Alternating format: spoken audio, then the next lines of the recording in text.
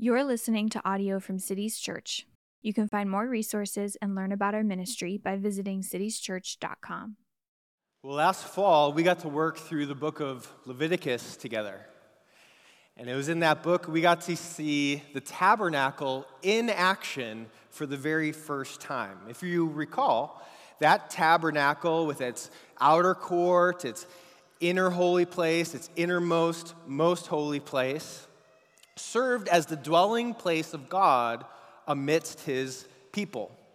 It was essentially a transportable, tent-like structure. And that really fit where the Israelites were at that season because they were a people on the move. They had rescued out of Egypt. They would be on the move in the wilderness for the next 40 years. Every time the Lord told them to stop, they could erect the tabernacle, put it up in the middle of the center of the people. When the Lord said it was time to move, they could take it down and carry it with them.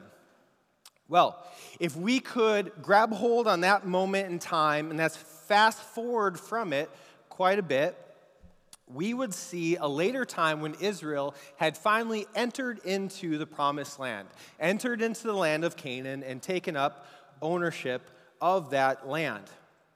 And during that time, we would see the tabernacle be replaced by a temple. A temple that would mirror the tabernacle, whether it's outer court and inner holy place and innermost, most holy place, but it would be far more permanent. It takes 7 years to build this temple, tens of thousands of laborers to build it. It featured detailed, hand-carved images of cherubim and palm trees and open flowers, and all of it was overlaid with gold.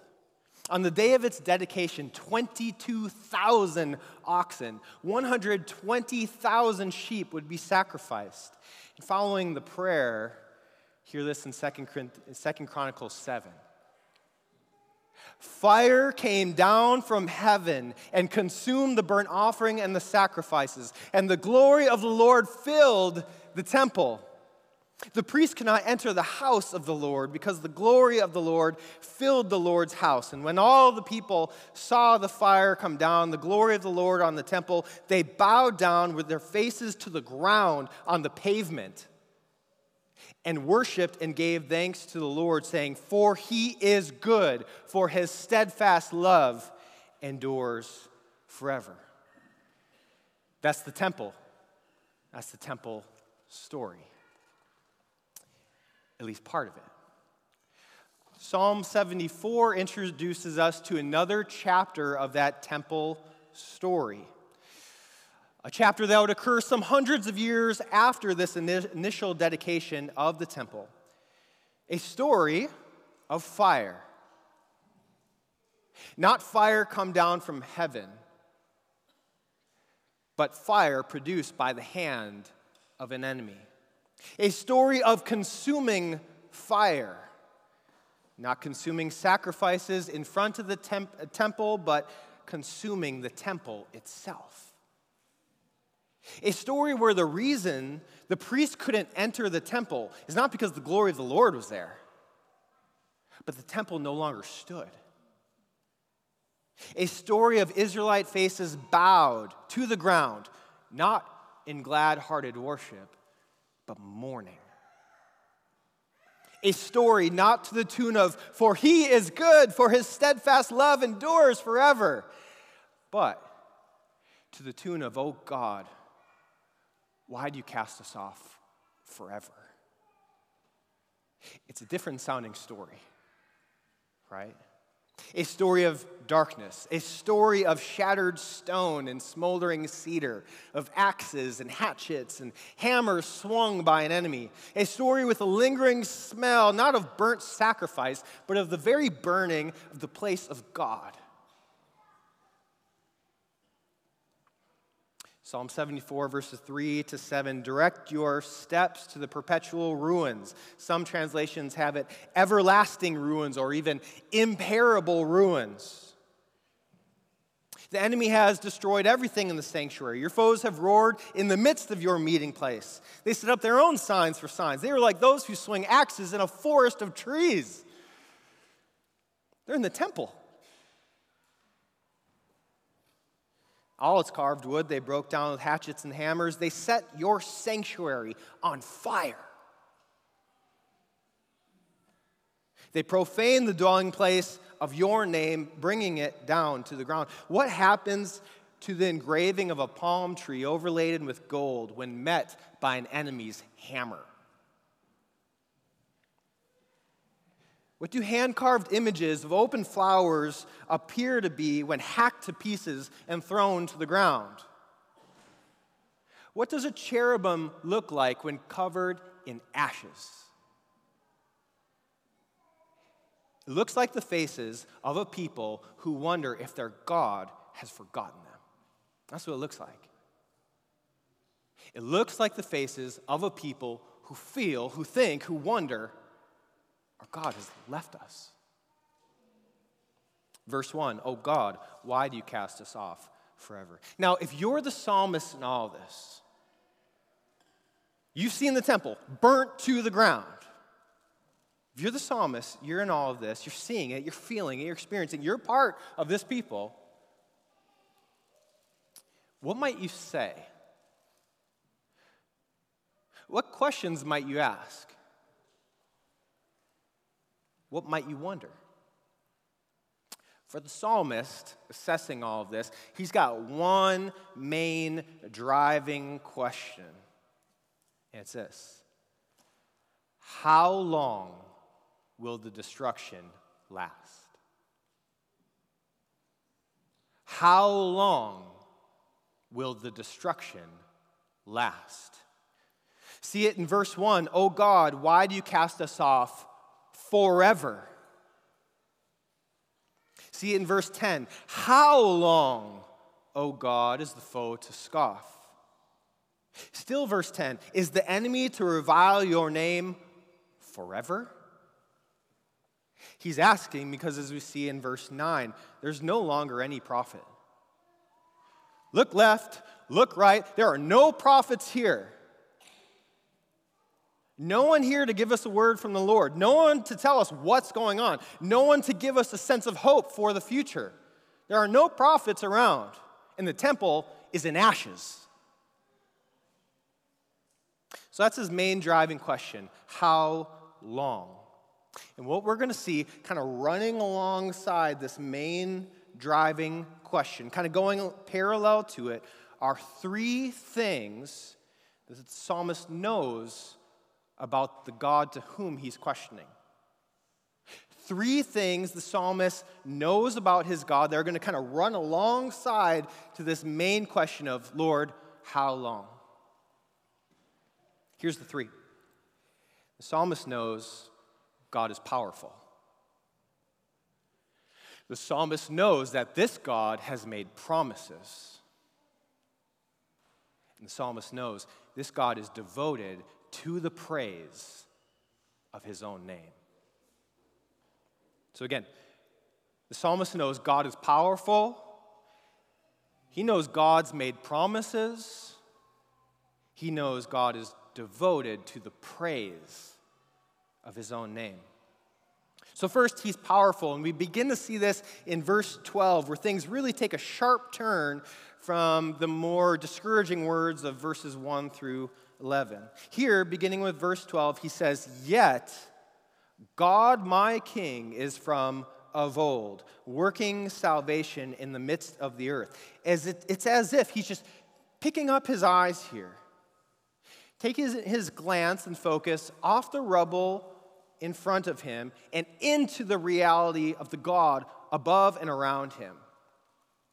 It is not an escape from reality. It's an escape to a deeper reality.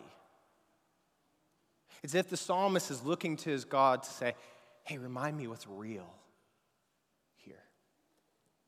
What's real is that God is still powerful. He says, yet God my King is from of old. He's contrasting the kings of the peoples, the kings of the enemy nations who are here today and gone tomorrow, saying, God my King is from of old, eternity past. He says, my King is working salvation in the midst of the earth. The enemy armies have roared in the midst of God's meeting place. My king is working salvation in the midst of the earth. We could summarize, God's dominion is on a far grander scale, and his reign is of a much longer tenure than any other king. Moving into verses 13 to 15, then, things begin to get a bit tricky. It's still about God's power, but what exactly he's saying about God's power is initially a bit hard to make sense of. It's a bit unclear. I'll read it, verses 13 and 14. You divided the sea by your might. You broke the heads of the sea monsters on the water. You crushed the heads of Leviathan. You gave him as food for the creatures of the wilderness. What's going on here? The interpretation I find most convincing is this.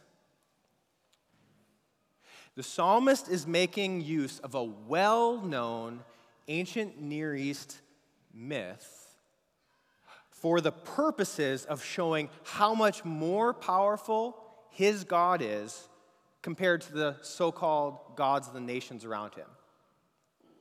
He's plucking up a myth that's well known in their culture and their history, and he's taking it over and transposing it on the picture of his God and saying, this is what my God does compared to your own. Here's how it works.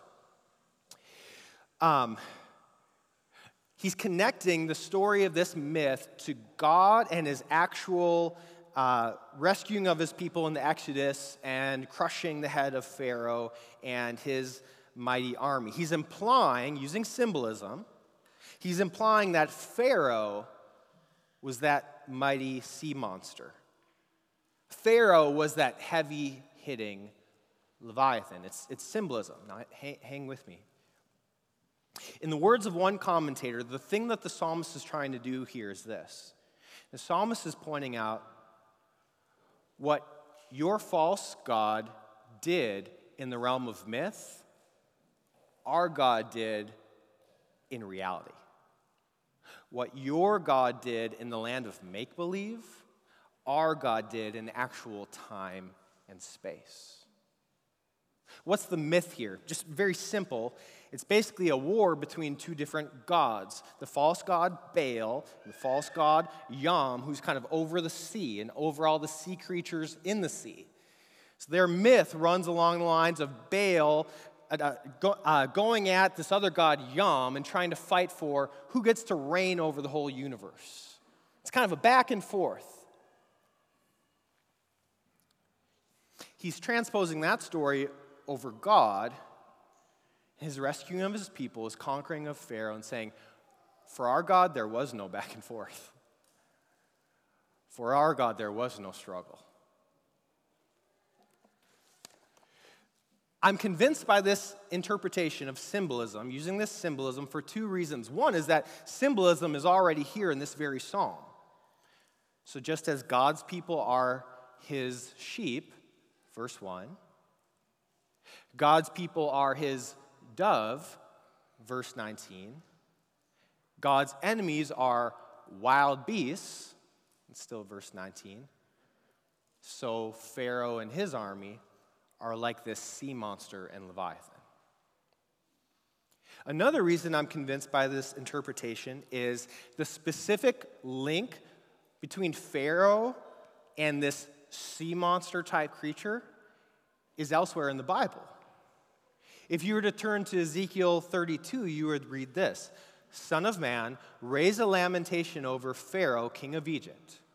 Say to him, you consider yourself a lion of the nations, but you are like a dragon in the seas.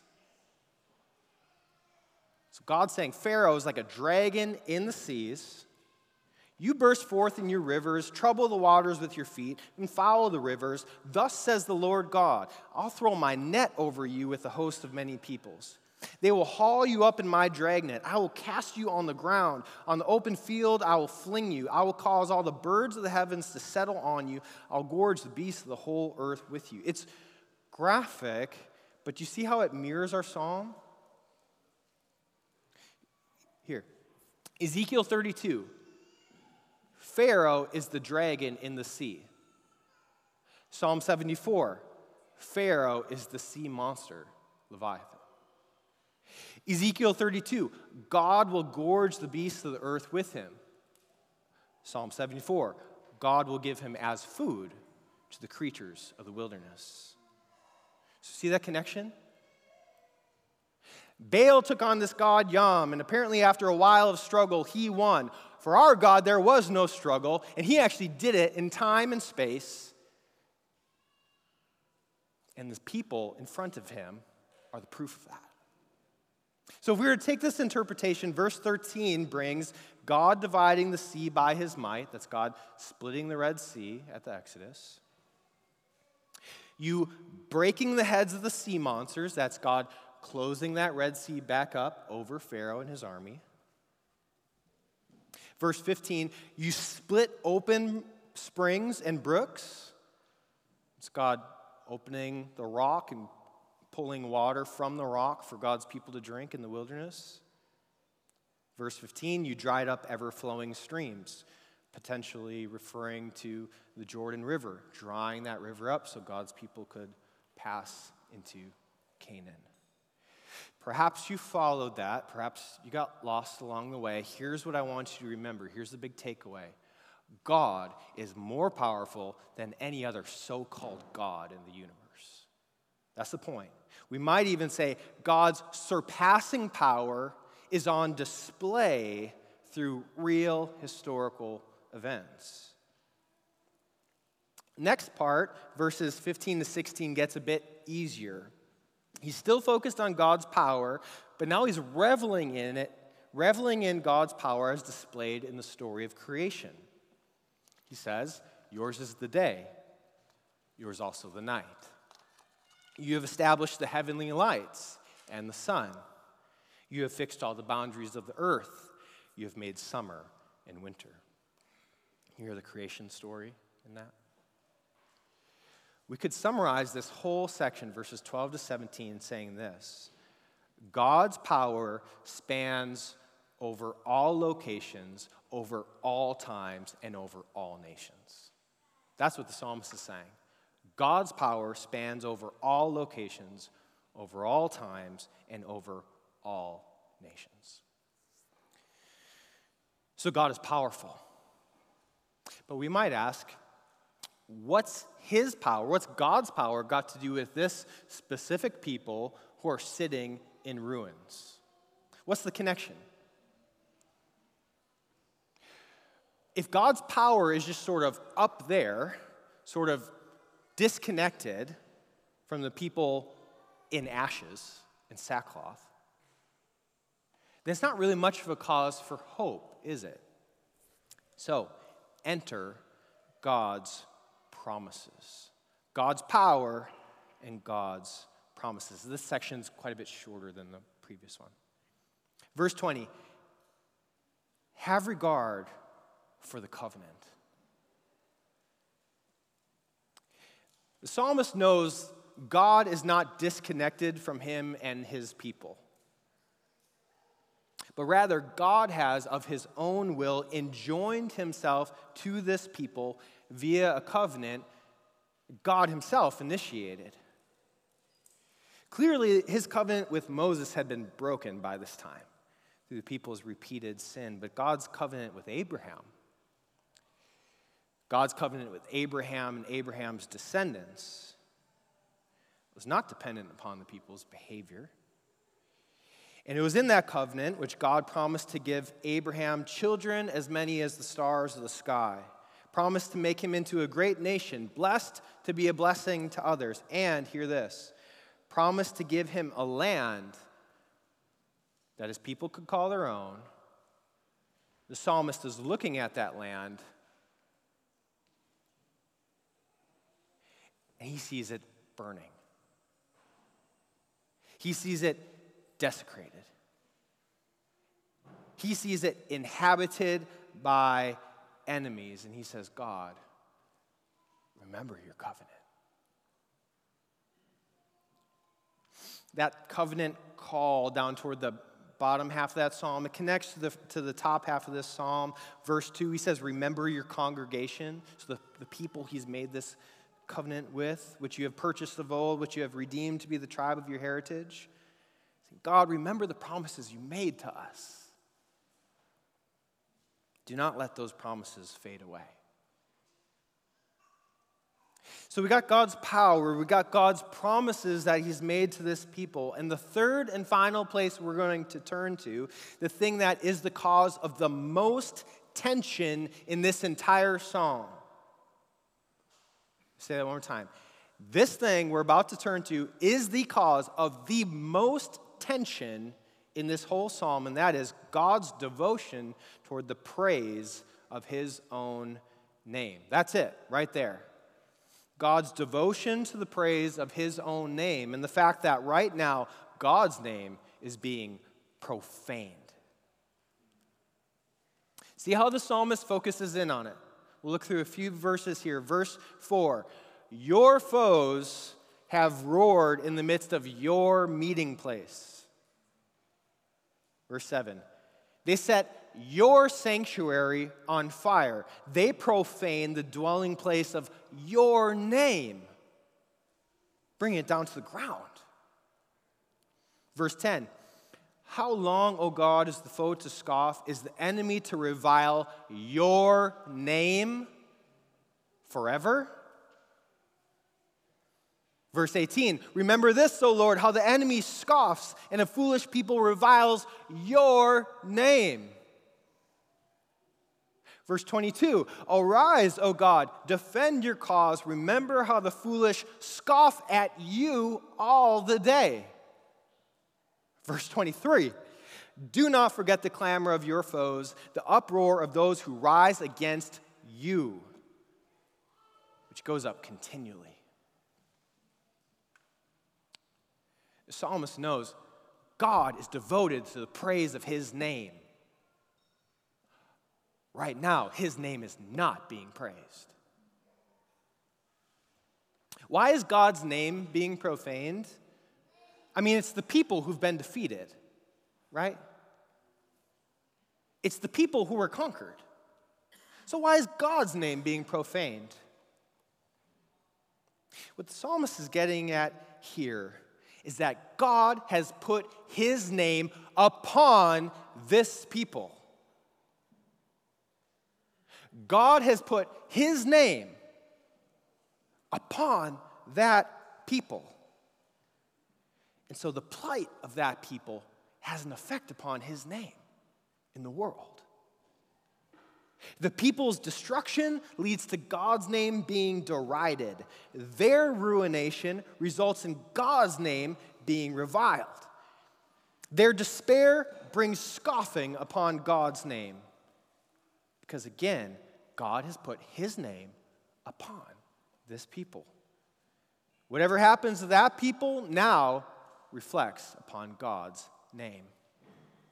It's a principle evident if you look at the connection between verse 1 and verse 10. See how these two verses work together. Verse 1, verse 10. O God, why do you cast us off forever? Verse 10, is the enemy to revile your name forever? These two things are conjoined at the hip. Why do you cast us off forever? Is the enemy to revile your name forever? That's a problem because he knows God is wholly devoted to the praise of his name. There's nothing more fundamental to God than the love he has for the praise of his own name. Nothing. Nothing more valuable to God, no higher priority to God than the praise of his name. Nothing he is more determined to defend and uphold and protect than the praise of his name. Now, is the God who said, Isaiah 48, how should my name be profaned? Going to now just sit back, hand in the fold of his garment, and let his name be profaned? Is the God who said, Ezekiel 20, he held back his wrath for the sake of his name, lest it be profaned in the sight of the nations? Is that God now going to pour out unending wrath upon his people in the presence of the nations who are right now defiling his name is the God who, Psalm 106, saved his people out of Egypt for his name's sake. Now going to cast this people off forever to the detriment of his name's sake. The psalmist knows God is holy, rightly, jealously, passionately devoted to the praise of his name, and he knows that God has thoroughly and irrevocably wrapped his name around this people, the descendants of Abraham.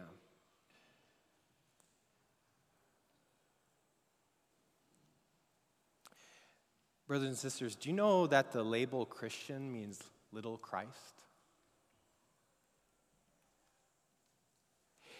It's a label bestowed upon God's new covenant people. The people who are, as Romans 6 says, of the faith of Abraham, and therefore are Abraham's offspring. People who, as Galatians 3 says, by faith are the sons of Abraham. A people who, by faith in Jesus, have God's name. God's very name. The name that he is wholly and rightly and jealously and passionately devoted to defending, have that very name wrapped around them. Wrapped around you. Now, any Christian on any given day might encounter, like this psalmist did, a situation that causes them to feel like God has cast them off. Maybe you, sitting right here, are feeling like God has forgotten you. He's unconcerned. He's just letting the enemy attack you. He's watching you crumble and doing nothing about it. Have you ever felt that way? Do you realize if you are a Christian, he never sees you apart from his name upon you? He never sees you disconnected or separated from his name. He has fully wrapped his name around you, and that name will forever be wrapped around you. And the God whose name is jealous will not forsake his name. Because he won't forsake his name, he will not forsake the bearers of it. Feel the security, my brothers and sisters. This is what the psalmist is pointing to. Will you cast a people off forever who wear your name, the very name that you are so jealous to defend? Feel the security of knowing deep in your bones God's name is upon you. He doesn't throw away his name. He doesn't forsake his name. He doesn't suffer his name to be derided forever. If you have his name upon you, just as sure as God will have his name held high, so as sure the end of your story will be one of victory. It may not feel like victory in this life. It may not feel like victory next year, but if you wear his name, you will end in victory because God loves his name and he loves those who he has put his name upon, and he has no plans of revoking that name from you, and he has no plans of letting that name be derided forever. He is out for the glory of his name, and brothers and sisters, you get to wear it now and forever.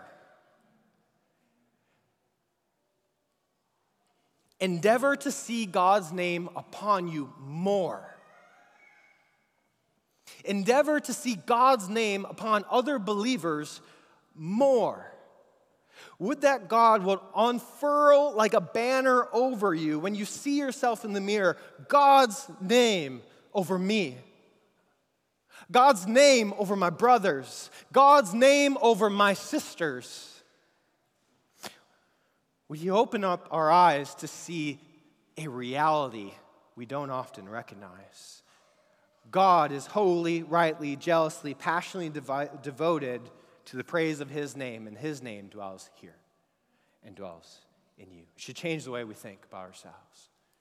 It should change the way we deal with other believers. It should change the way we live in this world, change the way we think about seasons of discouragement. Friends, God is devoted to the praise of his name. And his name, by faith in Jesus, is upon you. Let's pray.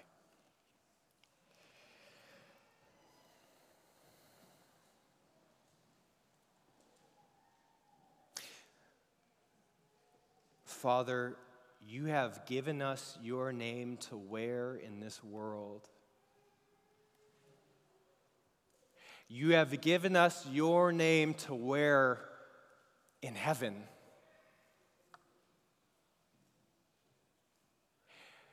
You will not allow your name to be cast off forever, nor will you allow for the people who wear it to be cast off forever.